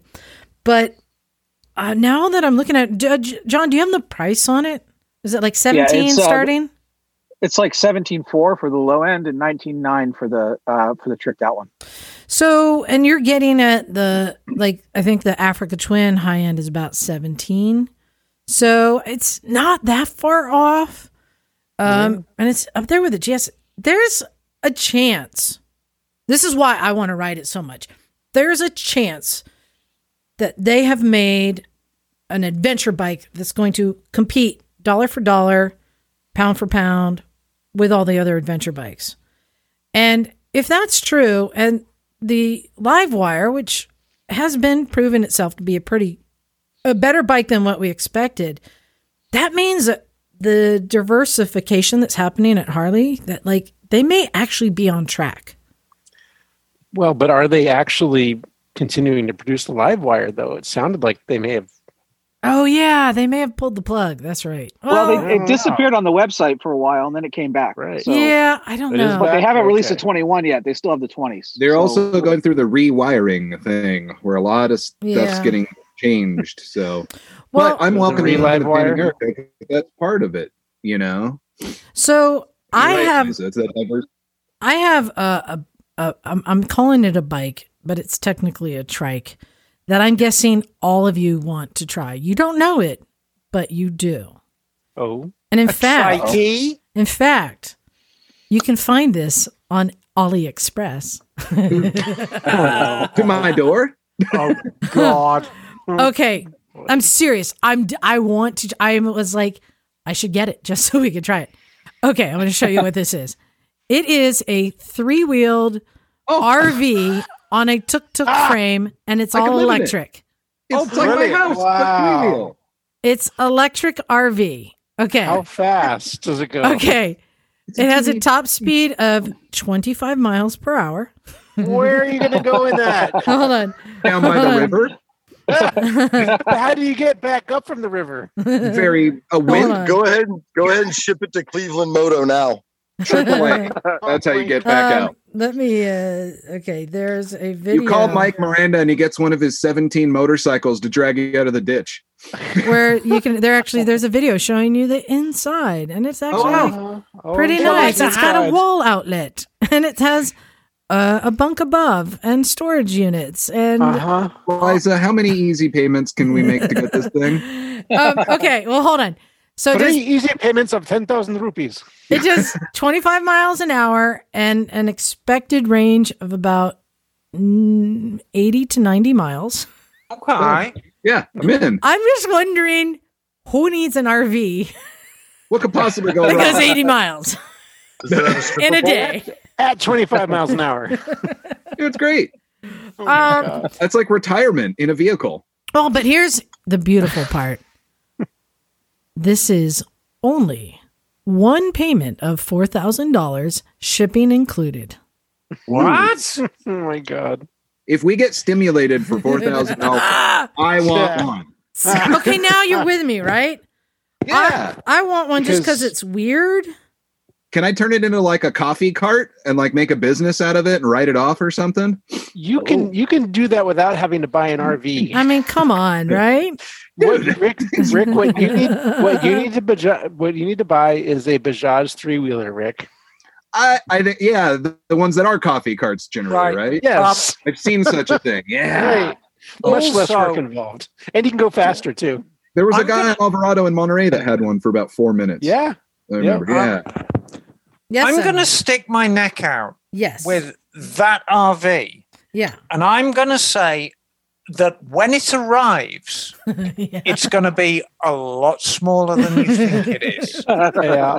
Object in photo may appear larger than in real life. My suspicion is that person that It's was tiny? inside may have been a tiny child Built of tiny parts. with an adult's face. And so, they built this thing, and the most expensive part of the development was finding a child with an adult's face and teaching a toddler to point at things like they're an adult. Renting a Cabbage Patch doll to walk Exactly. into the RV. Yeah. Okay. I think when it arrives, it will arrive in a box that's about the size of a shoebox. All right. I got the price wrong. It's $4,800, Yeah. and the shipping isn't free. It costs $2,500 to get it shipped. Oh, But on Alibaba, if you just order 500 of them, you can get it down to $3,000. We could start a dealership of these things. right.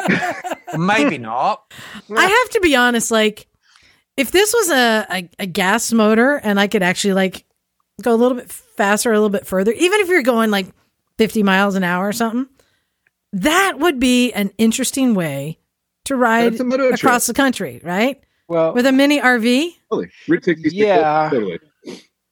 avoid if you go on turns. back roads and Yeah, avoid back mountains, road- sure. It could be an interesting, as long as you could gas up and keep going and actually do like 300 miles a day, maybe. It needs some Busa power, maybe. That could do it. You're 300 miles a day is very optimistic, Liza. I know. There are What size there- are the wheels? 10, probably 10 inch. Are they? Tuk-tuk size. Yeah, right. They're generally 10-inch wheels. There was actually I don't know if it was actually built, but there were these mock-ups going around on the internet about a Vespa Ape, which is the Vespa three-wheeler. Yeah. Which similar to a tuk-tuk, but basically a cargo van style, that somebody had designed an RV that you could build inside of it with a full-size bed and everything. And this is a vehicle that's probably 8 feet long and 4 feet wide. Yeah. And they designed an entire camper around one of these things. And this thing looks luxurious in comparison to it. So, wow. Well, there's one other bike that I do want to ride, and that is the new KLR 650. And I want to see, with slight tweaks, fuel injection, if it's really different or not, how much of a difference. Are you expecting that it'll feel like the same bike? I mean, I don't see, aside from the obvious that they fuel injected it, I don't see it being fundamentally different. I mean, the KLR, we joke about it being the cockroach of motorcycling, but it's actually quite a pleasant bike to ride. And I expect that the new one will be quite a pleasant bike to ride. I don't expect it to be fundamentally different. I think it'll run a little bit cleaner. It'll still do KLR things and feel. Yeah, exactly. Like. It'll sound like a KLR and it'll look like a KLR, and it's going to be a wonderful thing. Yeah, the only downside I think is a little heavier. It's like 30 pounds heavier. Right. The horsepower numbers are about the same. Yeah. So it's a little porkier. Well, I like seeing all these new things, and I'm excited for new bikes. I know, like Jim, usually when we go to shows or events, like you just go out and test ride bikes, try them all. So these are the ones but the Pan America, I want to understand it. I want to see it. I'm just saying, that's it. We have a couple of emails to get to, and Emma. Oh, yes. If you can get yours ready, I'm going to read just a short one, but I think it is an important one. And this one is from Brandon, and he says, this is a safety PSA. He says, hey guys, Brandon from Jacksonville, Florida here. I'd love for you to bring up this again because no one should be complacent in these matters. Would love to hear you guys read it, but I understand if you don't or feel you shouldn't. Just wanted to put this out there as a newer, younger rider. Witnessing this has had me, given me a lot to think about and be thankful for. Today he witnessed a fellow motorcyclist in an accident. He's stable, last he heard, and the family's been reached. Graphic content here. He was involved in a T-bone with a car. He careened over his handlebars and landed on the other side of traffic, hitting a signpost in midair, severing one of his legs and mangling the other. Oh. Wow. Luckily, no one else was physically injured in this incident. He was rushed to the hospital less than a mile away, and minutes after the call went out, and there were many people who came together to do what they could do before the ambulance arrived. This man was conscious and responsive to those around him. He was wearing a helmet, though no other gear. I wish him the best recovery. In addition, I plead that everyone be safe out there. Don't be in a hurry. Make sure you're always vigilant and aware. Have fun reasonably. And it is a good reminder. And it's sad when there are other motorcyclists, especially newer ones, who witness something like this, and it can scare them. And the other thing, though, I'm so glad he was wearing a helmet. There's no gear that's going to save your legs on that one. No. No. Gear is not going to save you. Is tragic. We don't know what happened, if it was rider fault, driver fault. Don't know any of those things. Wish him the best, but I hope he's okay. Emma, you got one to read there? I do. And it's one that's very, very close to my heart, and it's from Brett Farrell. Dear Misfits, I hope this mail finds you in good health, both physically and mentally. Well, I'm, blah. I've been really sick with a bad cough for a month now. COVID test came back negative, though, but I'm not so sure. However, I'm not sick enough to think about bikes. Smiley face.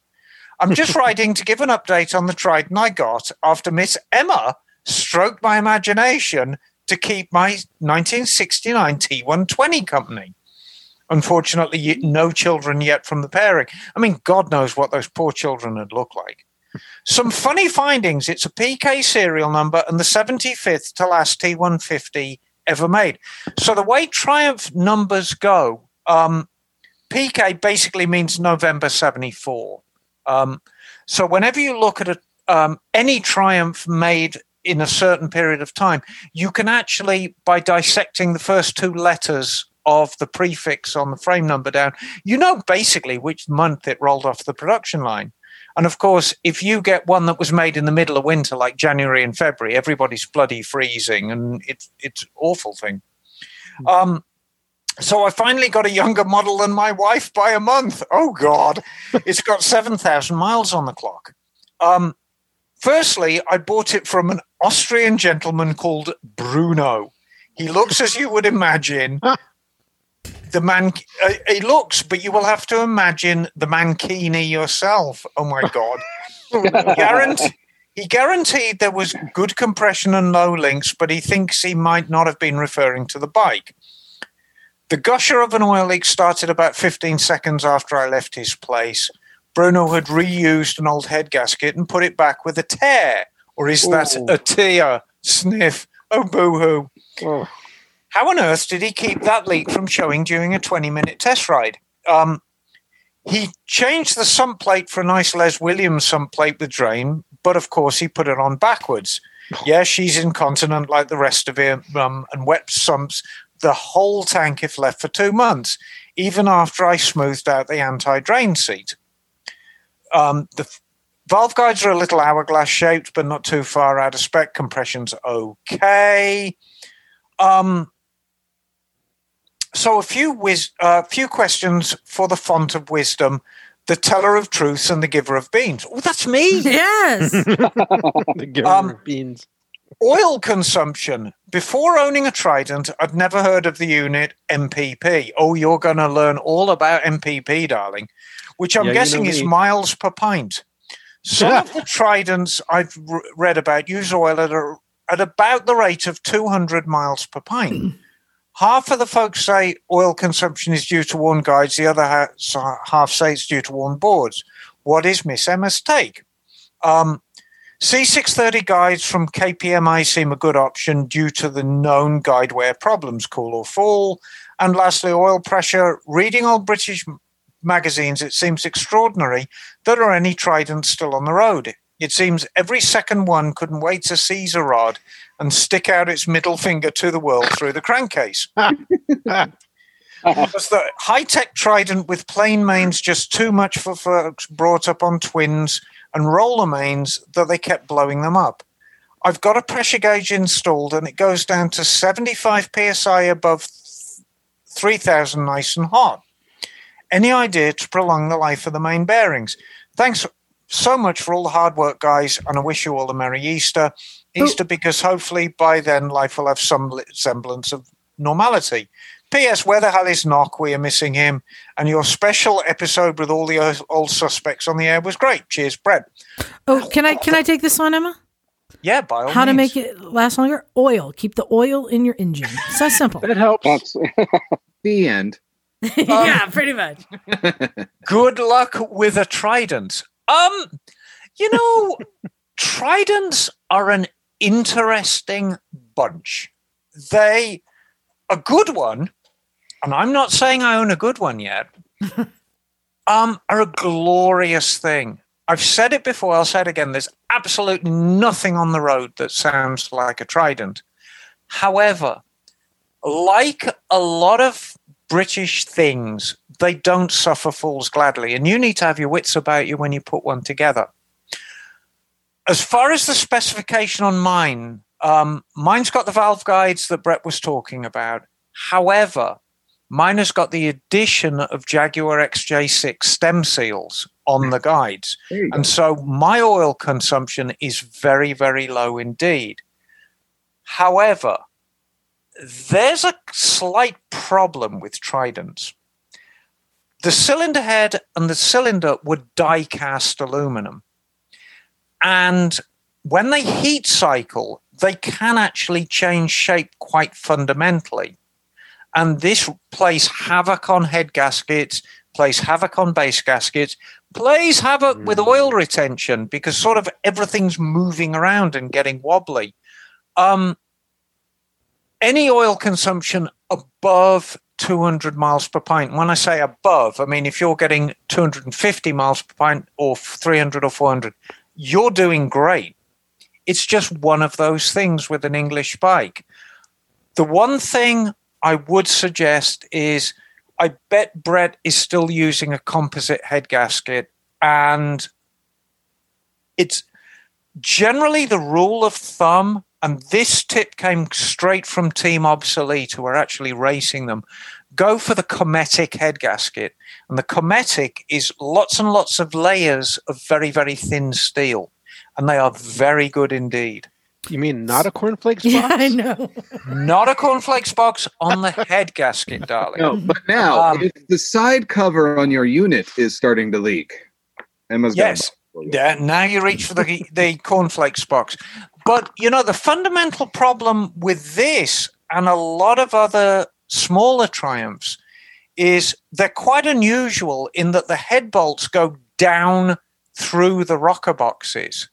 So when you torque down the head, you've got all the deflection in the rocker box to tend with as well. So what it basically means is you torque down your head, and on a Trident, I think it's not a massive number. It's like 18 foot-pounds of torque. Go for a ride and torque it down again, and then go for a ride and torque it down again. And it will take 2 or 3 torque settings of heat cycles before you get it right. But he's on the right track. Newtons. Yeah. Oh, I only deal in freedom measurements. I don't do that fancy European stuff, darling. The best thing, if you own a Trident and if you own a Rocket 3 or if you own any older British bike, and you know what? I'm going to throw old Italian bikes. I'm going to throw old German bikes. I'm going to throw old French bikes in with this as well. How about Austrian? Yes. Okay. Just approach them with a sense of humor because you have to. I went out for a ride on the Trident yesterday, a shakedown ride with McCarthy, and he kind of summed it up best. And we really had a very, very good ride on this, and I had a glorious ride. But he said, watching you on the Trident, I realized that 1972 standards of oil consumption and oil retention are not the same as 2020 standards. And you've really got to bear that in mind. And even if it's a BMW like an R75/5, it's still a 50-year-old bike.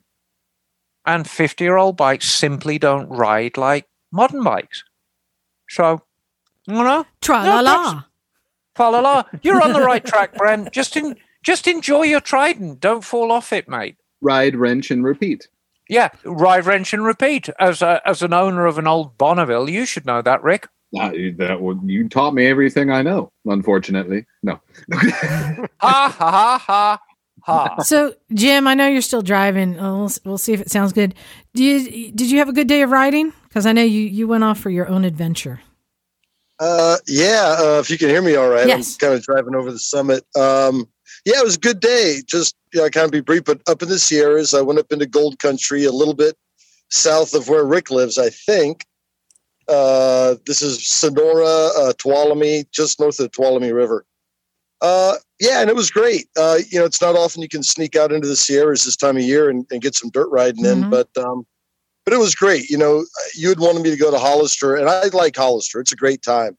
I just wasn't in the mood to be around people and just want to do something different. Yeah. So drove up to the foothills, and rode some fire roads. It's beautiful. You can see all sorts of things. The CRF 250 Rally did great with the Tractionator tires. But it's a trail bike. I stayed on the fire roads and had a good time. So, I do a lot of that riding. It's, not the most exciting thing to hear about, but if you get a chance to get in the national forests or BLM land or whatever it might be, I definitely encourage it. All right. I want to come on the next ride like that. Count me in, especially now that I'm melded with my 690. I'm in. I know. I was worried. I thought you were going to give up on the. No. Oh, you're starting to cut out now. Well, let's go to Bagel, who also went on a ride. How was your ride, Bagel? My ride was excellent. I decided to. Yesterday I saw on Facebook that the Portland Scooter Club posted that they were going to have a ride on Sunday because we were going to have clear weather that was actually relatively warm for the Pacific Northwest. Yay. It actually got above 60 degrees today. Good Lord. So I decided that what the hell, I'm going to go and ride up there all the way up to Portland, which is like 2 hours and 15-minute ride, to go up and just ride around town with them. And I did. Got off a little bit later than I had hoped. So I got up there just as the ride was leaving, and I was heading towards the scooter shop, and they were coming the other way. So I did a quick U-turn and just joined in with the group. Perfect. And we had a fantastic ride through a bunch of the hills around Portland, and we rode all around Sauvie Island, and then back into the city, and where we stopped and had some lunch. And it was a beautiful day out. And it was so nice to actually be able to get out and ride, first of all, and then ride with a bunch of other people too, which I haven't been able to do in like forever. So it was a wonderful day. I put on, I think, 343 miles on my bike, which I believe is more than I put on the bike in the last 4 months. So on any bike, as a matter of fact. So it was a really, really nice day. It felt really good to get out. And even though I was up there for probably less time than it took me to ride up there or back, it was a lot of fun, and it felt really good to get out on the road again. And I definitely noticed how rusty my riding skills are. So it was really good that I was able to get a chance to ride and kind of hone those up a little bit and get. Just get that feel for riding again, and I'm looking forward to doing more once we get some more good weather. Nice. Well, Rick, and I'm hoping someday you'll be able to give us a ride report and how good the coffee was at Starbucks. Wait, Rick doesn't own a BMW. Lattes and biker chinos, man. I'm I've been kidding. with this hog group for a while. No, Bagel nailed it too. That's a super valid. I got in a bike wreck once, and it took me about a year to get my bike back up, and I didn't ride for a year. And not because of the wreck or being skittish or anything, but I think just because of not being on the horse for so damn long. Mm-hmm. That first week, there was so many little shits of me just not paying attention or being dumb or too excited to ride and not excited enough to not eat shit. Mm-hmm. So, yeah. So that's kind of a good piece of advice to, tread lightly, shake the cobwebs off, if we're just getting out there. I like that. Yeah. And it's really, for me, I felt like I needed to really get my head back into the ride again. Like I felt that I was not focusing as much as I needed to on the riding. It's just because, I haven't been riding for so long, my thoughts will just get distracted, go here and there. But it really pointed out to me, like I've got to get into riding again to be able to really focus and concentrate on what I'm doing at all times. But yeah, it was definitely good practice to get back in the groove. And I definitely felt that on the 690 at first. I was just not as sure, and then I fell into the groove. And a lot of it too is like loosening your hips and your body up and your arms, and like just letting the bike do what it's supposed to do. And I'm hoping next week we're going to be getting some stories, because something is happening tomorrow. Something very big is happening tomorrow. tomorrow? Something very big is happening in your email right now, Liza, and I want to hear you squeal like a little girl. I've just sent you something. Now, this is in real time. Oh, no. And we're going to see Liza I'm only squeal. moderately terrified. Did it go to your spam folder? What the heck? Well, Emma, you want to tell everyone what's happening tomorrow? I need to get that.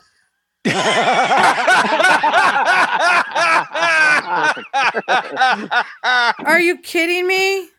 Emma, You know, lead salesperson. you This better is send. all the things. I gotta go buy.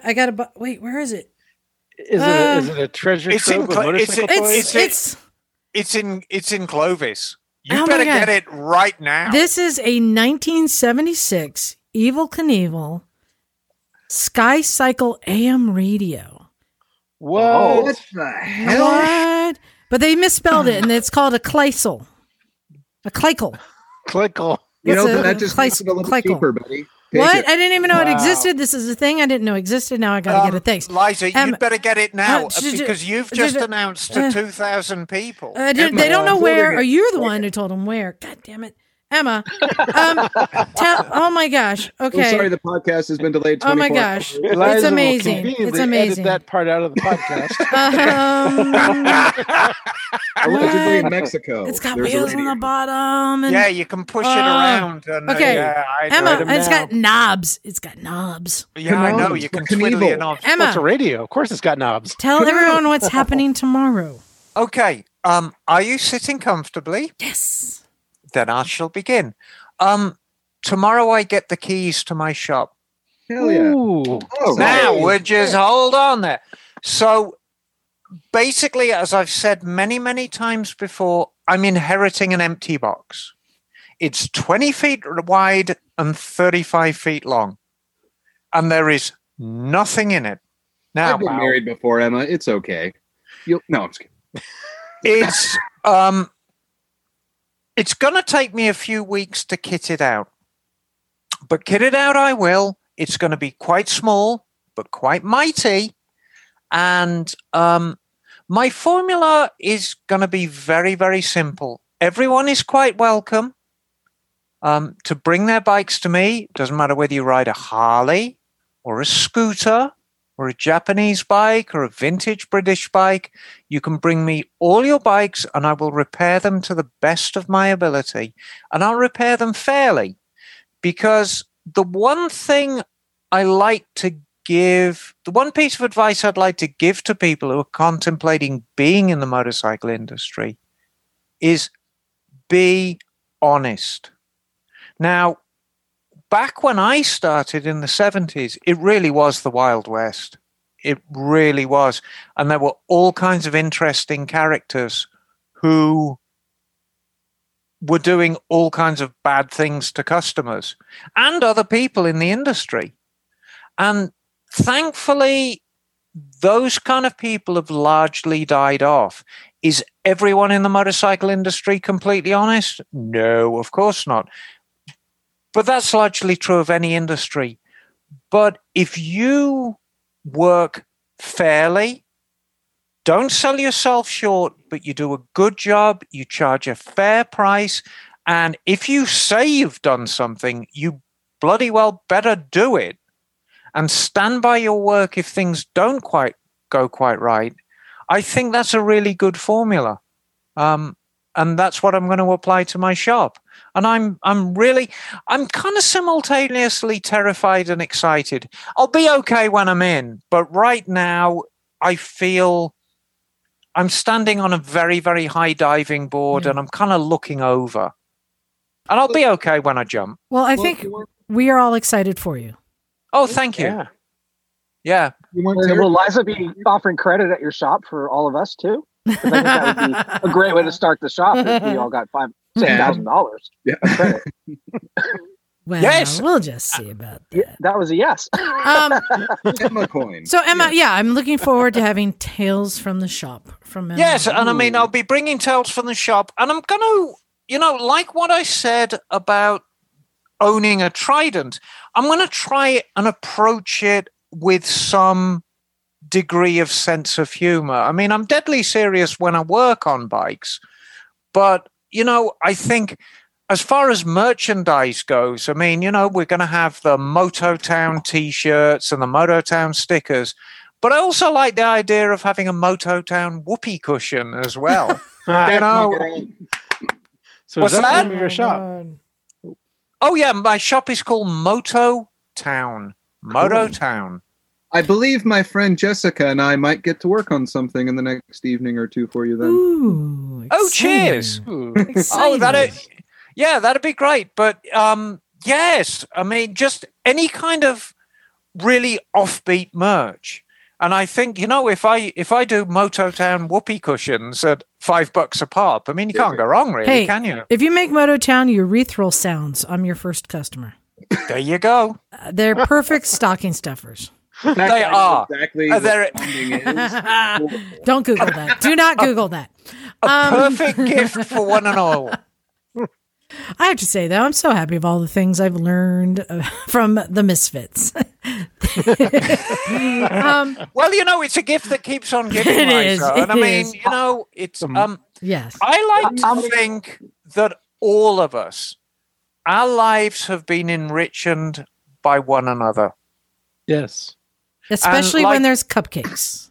And like all the best things, you can take each individual misfit. You can take Liza, you can take Jim, you can take Bagel, you can take Ricky, you can take all of the regular misfits. John's becoming a misfit now, but when you put us all together, we're more than the sum of our parts, like all the best things in life. Like Yeah. Voltron. Well, Yes. You guys, we're getting to the end, but before we go, I've got one more Evel Knievel poem entry to share. And I wanted to give a big thanks to California Creations for giving us these stunt cycles to give away. If you don't want to write a poem, but you're interested in one, you can go to evilknieveltoys.com. It's that simple. This one is from our friend Katie in Australia. And she's titled it Evil Schmeevel. I was waiting to see. Yeah, okay. And she says, some say Evel Knievel was mad. Others say he was just a cad. He'd carry with him our hearts, his jumps propelled by farts. There's just no denying he's rad. Nice. Lyrical. Yeah. He should have eaten more beans on that sky cycle. That's all I have to say. They could have used a little extra propulsion. Right. We could all use a little extra beans. You guys, we're there to the end. Big shout out as usual to our Patreon subscribers. We had some new Ask Miss Emma questions coming in and some new Ask Miss Emma subscribers. Emma, are they keeping you busy over there? Yeah, they are. And I mean, if you have sent an Ask Miss Emma question and I haven't responded, please be patient with me. This is a very busy time in my life. And I'm just very temporarily, I'm a little bit distracted with the shop. It's not always going to be that way. I promise I will get to your email. I read them all. But the last thing I'd ever want to do is just chicken scratch down a half-assed answer. I like to read the email, I like to understand it, and I like to give a concise and humorous answer. Because if people take the effort to write in, I want to give the effort to answer. But just bear in mind that takes a little time, and time ain't something I've got right now. But I'll do my best, be patient, and, feel free to jog and say, hey, where's my answer? And just jog me along, because I am quite distracted right now with other things, as you can imagine. Bagel, you had something you wanted to add? I just want to say, yes, I will vouch for Miss Emma. And keep your shorts on, you wankers. She'll get to you. Yeah, keep your bloody shorts on. So rude. Well, and also, this is the time to thank all of our listeners. Thank you guys for sticking with us. We love it when people drop by, like the ones we had today, and they got the full Misfit experience. You know, we had Knock and Charlie and Micah there, and it's like just seeing everything going on, and then Emma just teaching people, and it was a great day. And I'm glad that some of our listeners were able to come join us. And also big thanks to everyone who's given us some new reviews on iTunes. Please keep them coming. It really helps us out. Yeah, I appreciate it a lot. But I think we're going to get out of here. I'm not giving you guys instructions. I'm going to let you guys figure out when you say your name. We're running loose and crazy here. You ready? Thank you, everyone. I think it's time to get out of here. This is Liza. Bagel. Emma Darling! Stubby John. Oh, he's officially got a name now. It's official. And we are out of here. Cool.